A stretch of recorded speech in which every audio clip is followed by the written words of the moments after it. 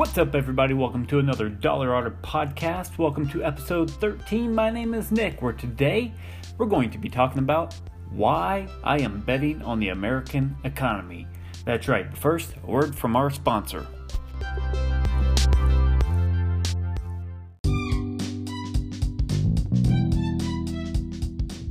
Alright, welcome back to episode 13 of why I am betting big on the American economy. That's right. Now, when you're listening to these financial markets, maybe you're reading the newspapers, you're seeing a lot of these gurus, these financial market gurus, they're getting up there and they're saying, hey, I expect this year to be kind of spotty. I'm expecting to go up and down. I'm expecting a little bit of inflation to rise. You hear that term every single year. Okay, every single January they say inflation's going to rise sharply, or expect inflation to start creeping around the corner, or hey, we're expecting a big sell-off. Hey, modest expectations. All of these are key words that you always hear every single January because, number one, put yourself in their shoes. January 1st is coming around the corner, okay? And now you are here on the hot seat. They're asking you for your advice. You have some credibility that you want to maintain. You have a new audience that you're trying to get on your side. And so you're trying to be cautious because if you go up there and say, hey, the market's going to perform 10 to 20% this year, and what if the market only produces 3 to 5? You're going to be like a weatherman, right? Weatherman who predicts, no rain in the forecast, and then all of a sudden 2 hours later it's pouring down rain. You don't really have that choice in the financial markets. Why is that? Because when it comes to financial markets, it's all about trust. The financial markets is 100% psychology. Why do you put your money into these investments to invest in the future or to make a profit? It's because you have trust, you have faith, and the financial markets are going to do the right thing, right? We saw the Bernie Madoff with his hedge fund, okay, ripping people off. Why do you think the markets fell? Because they lost faith. They lost trust in what these financial gurus are doing. And so at the beginning of the year, every single January, you're going to hear all these predictions being made by financial analysts, portfolio managers. You're going to hear it from investment strategists. They all get up here and they pretty much say the same thing. And it's always about inflation because it's a brand new year. Because let's face it, you have 12 months that you're trying to predict. Nobody has a crystal ball. But irregardless, let's take a step back a minute. In March of 2009, we saw the stock market bottom out. Okay, we just went through to 2007, 2008, and then all of a sudden the Federal Reserve stepped in and pushed TARP on us. TARP was a financial incentive that they pushed onto financial institutions.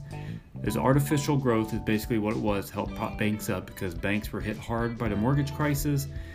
And let's be honest, banks took a lot of high risk that they shouldn't have taken. Okay, do the research yourself. I'm going to do a podcast on that here one day. And a lot of unnecessary risks that they put in place. Irregardless, then we have quantitative easing. Not one, not two, but 3 times the Federal Reserve artificially inflated the markets. And so I highlight that point because now what we are seeing is that here in January 10th, 2019, a couple days ago, the Federal Reserve had announced that they're increasing rates. That's what we're really seeing here is the Federal Reserve is finally taking a step back. They're letting the free market starting to work for itself. So the question then becomes, okay, so why do I keep hearing about there's going to be a massive sell-off, the global economy is doing weak? The global economy actually isn't doing that great. We're seeing a lot of downward pressure on China and a few other countries as well. Europe's starting to take a hit. But what we're seeing is here in the United States is some very, very strong trends. All right, some very strong trends indeed, because with the United States, it's a little different than some of the other countries in this case, is we're seeing a lot of the investments from these other countries being poured into our country. All right, we have a great economy. Unemployment's at the lowest it's been in, 40 to 50 years. Astronomically low, probably the lowest it's ever going to get.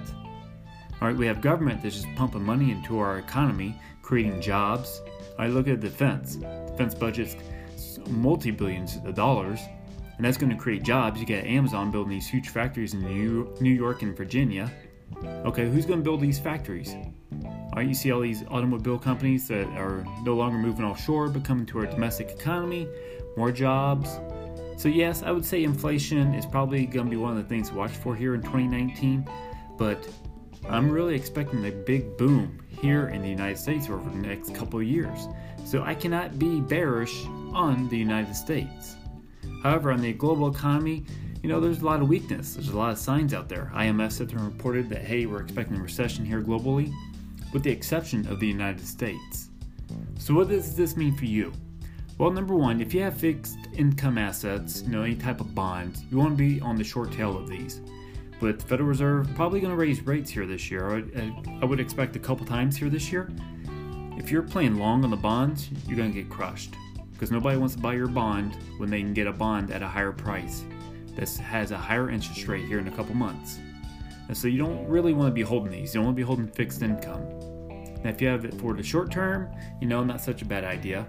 But where the real secret is right now is because nobody knows what the market's going to do. Because I'm sure we're going to see some volatility here in 2019, no doubt. I'm not trying to forecast or predict the market, but it always has volatility. And so that's why I'm going to sit there and preach to you today that you need to have cash in hand. One of the things that I learned while working at Thornburg in 2010, I started in January, the very beginning of January. New year, new job. Started working for this investment firm a couple months in. I'm seeing this trend. I'm seeing all these portfolios being mandated by its internal policies and the financial market policies that, hey, you need to hold within 5 to 10, 5 to 20% cash in each of these portfolios. So the other 80, 90% would be held in stocks and bonds, but they always have a standard rule that they need to hold a certain percentage of cash. And that's exactly what you need to do. Because what happened in March of January 2010, so it was actually January 2012. What happened in March of 2012? Alright, we saw that massive earthquake hit in Japan, and we had that nuclear reactor leak, right? Now, I remember it was early that morning when when the earthquake had shaken Japan. It was a massive, I believe it was 7.0, almost 8.0, very massive, very big. Okay, the financial markets took a pounding that day, especially in the Japanese markets. The stock market automatically dropped between 25-35%, depending on which market you're looking at. And so what does that mean at that point in time? Nobody knew what was really going on. Guess what happened 2 days later? It immediately corrected itself. So a lot of the portfolios and the assets that we held within the Japanese market itself, we saw a drop of 10%. What do you think they did with that cash? When that market fell, they knew it was a short-term issue, short-term problem. They immediately took some of that cash that they had in reserve, that 5 to 10%, and they used it to buy these assets at a cheaper rate. Think of it as you're going shopping. Okay, would you rather pay full price or something that's temporarily on sale, like a coupon, or maybe the store has a 2-day sale on something? That's exactly what the stock market does. Okay, so look around, see where you can start beefing up your cash. If you can't put anything in the cash, start saving up some cash, because here with the new year, you're going to see a lot of volatility in the markets. Probably mostly from political pressure, I would imagine, as well. But that's speculation. But when these moments hit and you see another big drop in the market, that's going to be your cue to jump in and buy up some of these assets that you can get for pennies on the dollar. Right? That's how Warren Buffett made his wealth. That's how a lot of these other very successful entrepreneurs made their wealth as well. You buy low, you sell high. Alright?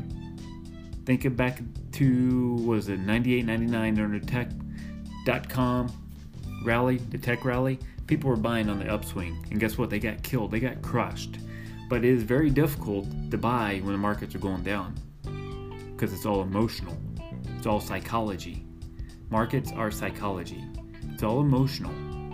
So you got to learn to break yourself from that and think logically. That's exactly what we're going to see with the markets. With the Federal Reserve taking a step back, it's no longer on that artificial growth. Now the market has to finally, it's had legs, but now it's got to start using those legs and start carrying itself. And that's what we're going to see here in this year. Alright, so get your cash opportunities in line. Start looking at key ways of key investments, so when that moment of opportunity strikes, you can nail it. Alright, I hope you guys found that value added. I want to thank you so much for listening to episode 13. And until next time, you guys have a wonderful and blessed day.